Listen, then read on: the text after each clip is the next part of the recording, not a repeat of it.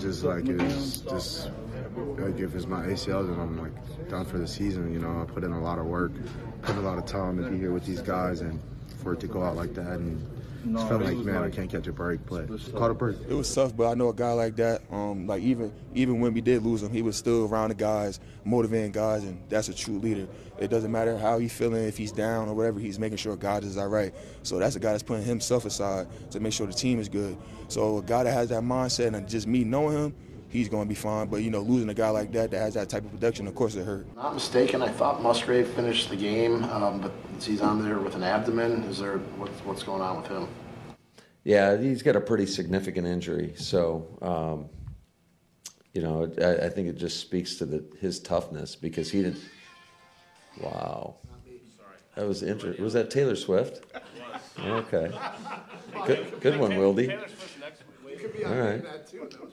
I'm sorry, Musgrave. Yeah. Where were we? Let's go now. A little life out here.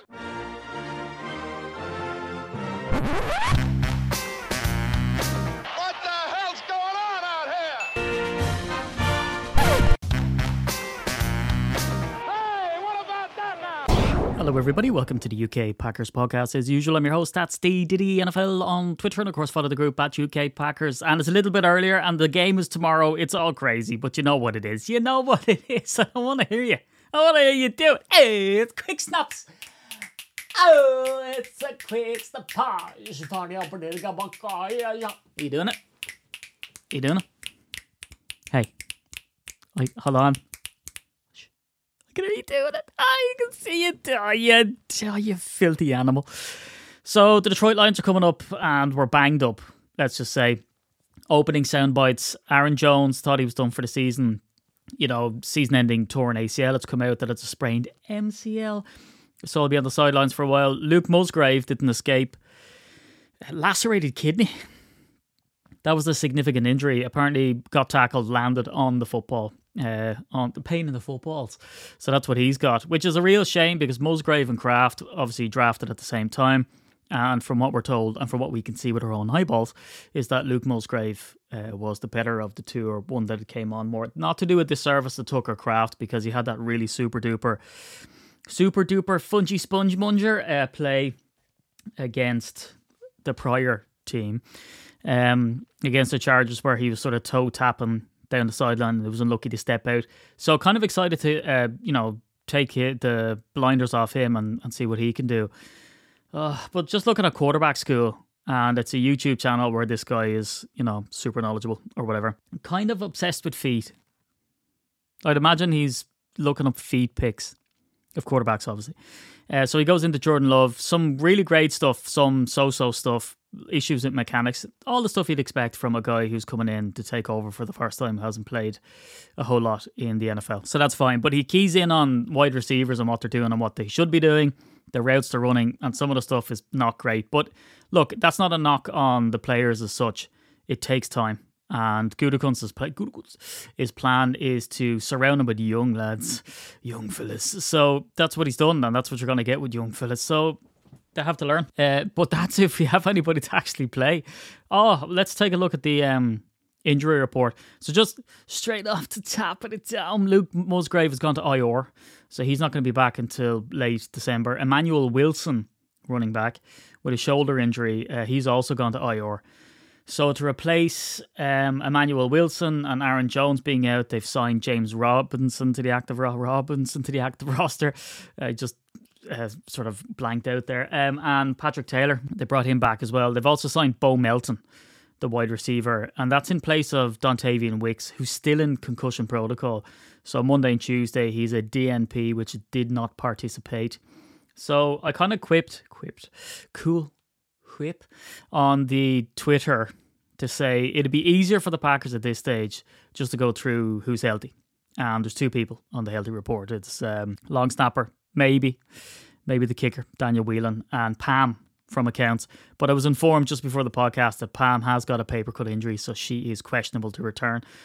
So look, let's run through the injuries. We have Devondre Campbell at the end. All these are DNPs. Devondre Campbell with a neck injury, Josiah Deguara, hip injury, Aaron Jones, knee, which is that sprained MCL, Luke Musgrave, gone to IR, lacerated kidney, Dontavian Wicks, spoke about him, concussion protocol. Emmanuel Wilson also gone to IR, limited participation. Jair Alexander and Kenny Clark, both with shoulder injuries. AJ Dillon with a groin injury. Rudy Ford, biceps injury. Elton Jenkins, knee injury. Keyshawn Nixon, ankle injury. Darnell Sauvage, calf injury. And Jaden Reed, a chest injury. All of those are limited participation. And then full participation, but still carrying some sort of a knock. And it's also shoulders, is Corey Ballantyne, Rashan Gary, and Christian Watson. The Lions, on the other hand, have one DNP, and that's Jonah Jackson, the guard. Isaiah Buggs and Frank Ragnow are full participation. Buggs with an illness and Frank Ragnow with a toe injury. So, look, a couple of years ago, the Bears had a blistering season. If you cast your mind back, it did happen, right? I'm not making it up. And the reason that they said that they had such a good season was injuries and health. And they were healthy, and because they were healthy, more healthy than other people, it really does translate. It's as simple as that. And when you look at us, we're injured everywhere.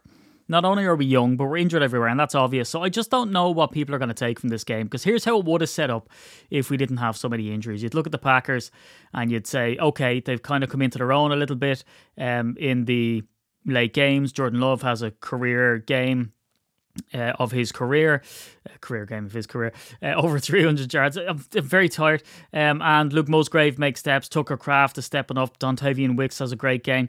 You know, and it's looking promising, right? But how the hell are we supposed to judge the team when everybody's injured? We don't have running backs that are seasoned enough. You know, are they being brought in? Can they make blocks?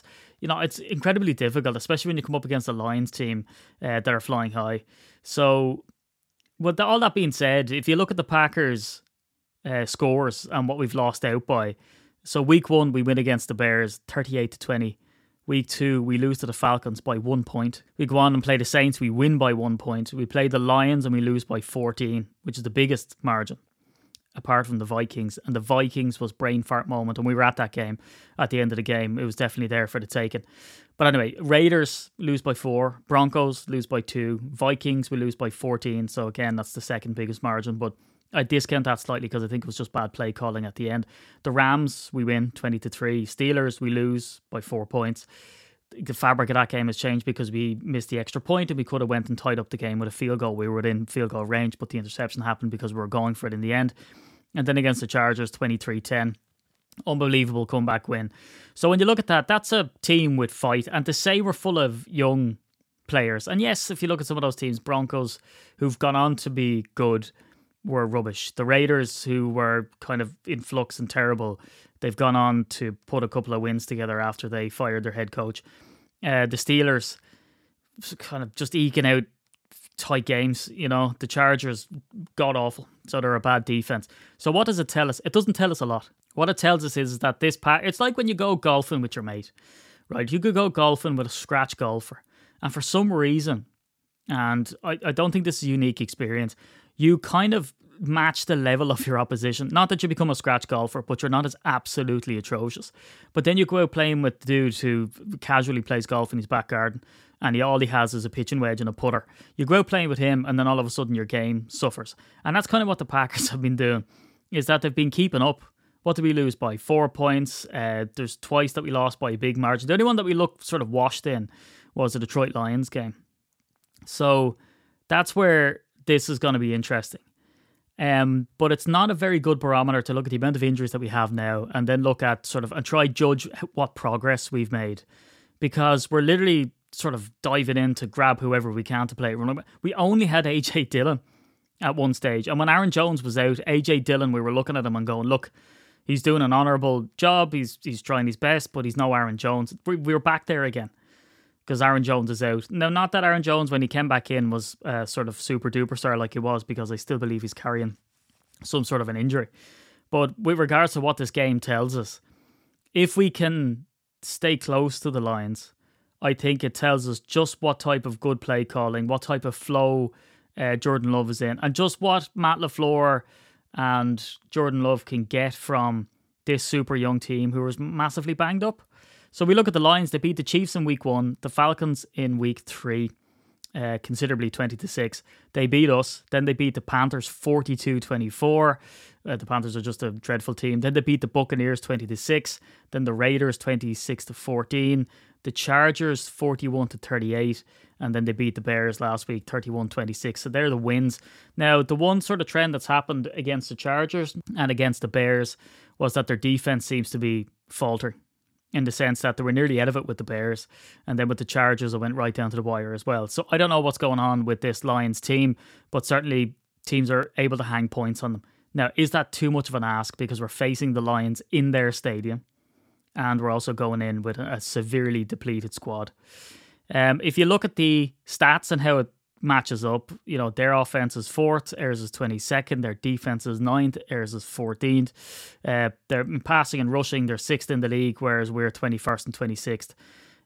If you go down into the team stats, Detroit smash us in every single category, really. There's a few anomalies. Total yards, Detroit. Passing yards goes to Detroit. Rushing yards, Detroit. Average yards per play, Detroit marginally. Points scored, they've scored more points. They've also given away more fumbles. That's one of the anomalies. Not that it matters, because we've thrown more interceptions, we've allowed more sacks. We're slightly more efficient on third down, and we eke out more time of possession. We give away more penalties, we allow more yards, but that's both in rushing and passing. Considerably more rushing. To the tune of like nearly 500 yards more.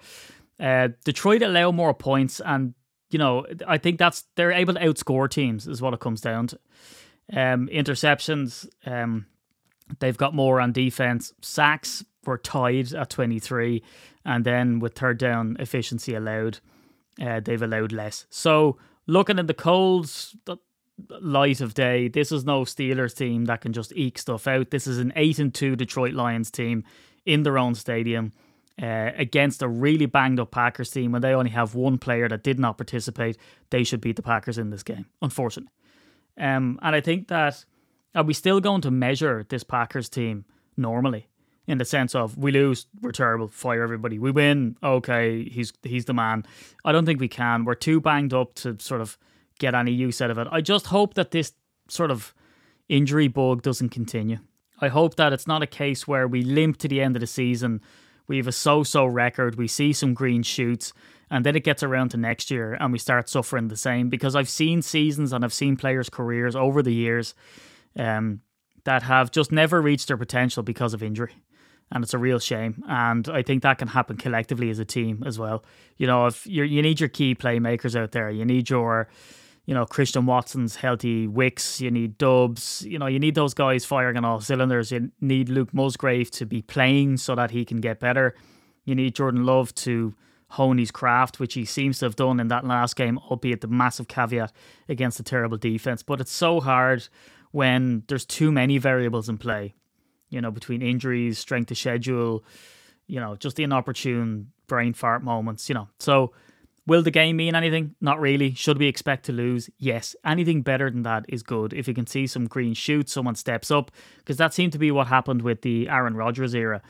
When he didn't have Devontae Adams, sometimes someone would step up, be it for one game like Geronimo Allison, or be for a string of games like MVS or Alan Lazard. Sometimes these players step up to the plate, and maybe that's going to be the case here. Patrick Taylor was super promising when he was in before, and it was a shame that they let him go that time. But look, he's back. So let's see, can he make an impact? But look, what do we have to deal with here? Shifting around offensive line, you know, it's subbing lads in and out at left tackle. They're getting pressured there. Josiah DeGuara is kind of coming in as a blocker. He's not there. Musgrave's not there now to make those blocks. So just, there's too many variables. But look, let's see what happens. I'll be talking to you hopefully straight after the game, if not the next day. And if we can get anything positive out of this game, or even keep it close, I think that will be enough. But of course, I'll always try and predict a win for the Packers. But anyway, I've been at Steely the NFL. You've been a wonderful audience. We've been at UK Packers, and tune in after the game for the post-review recap.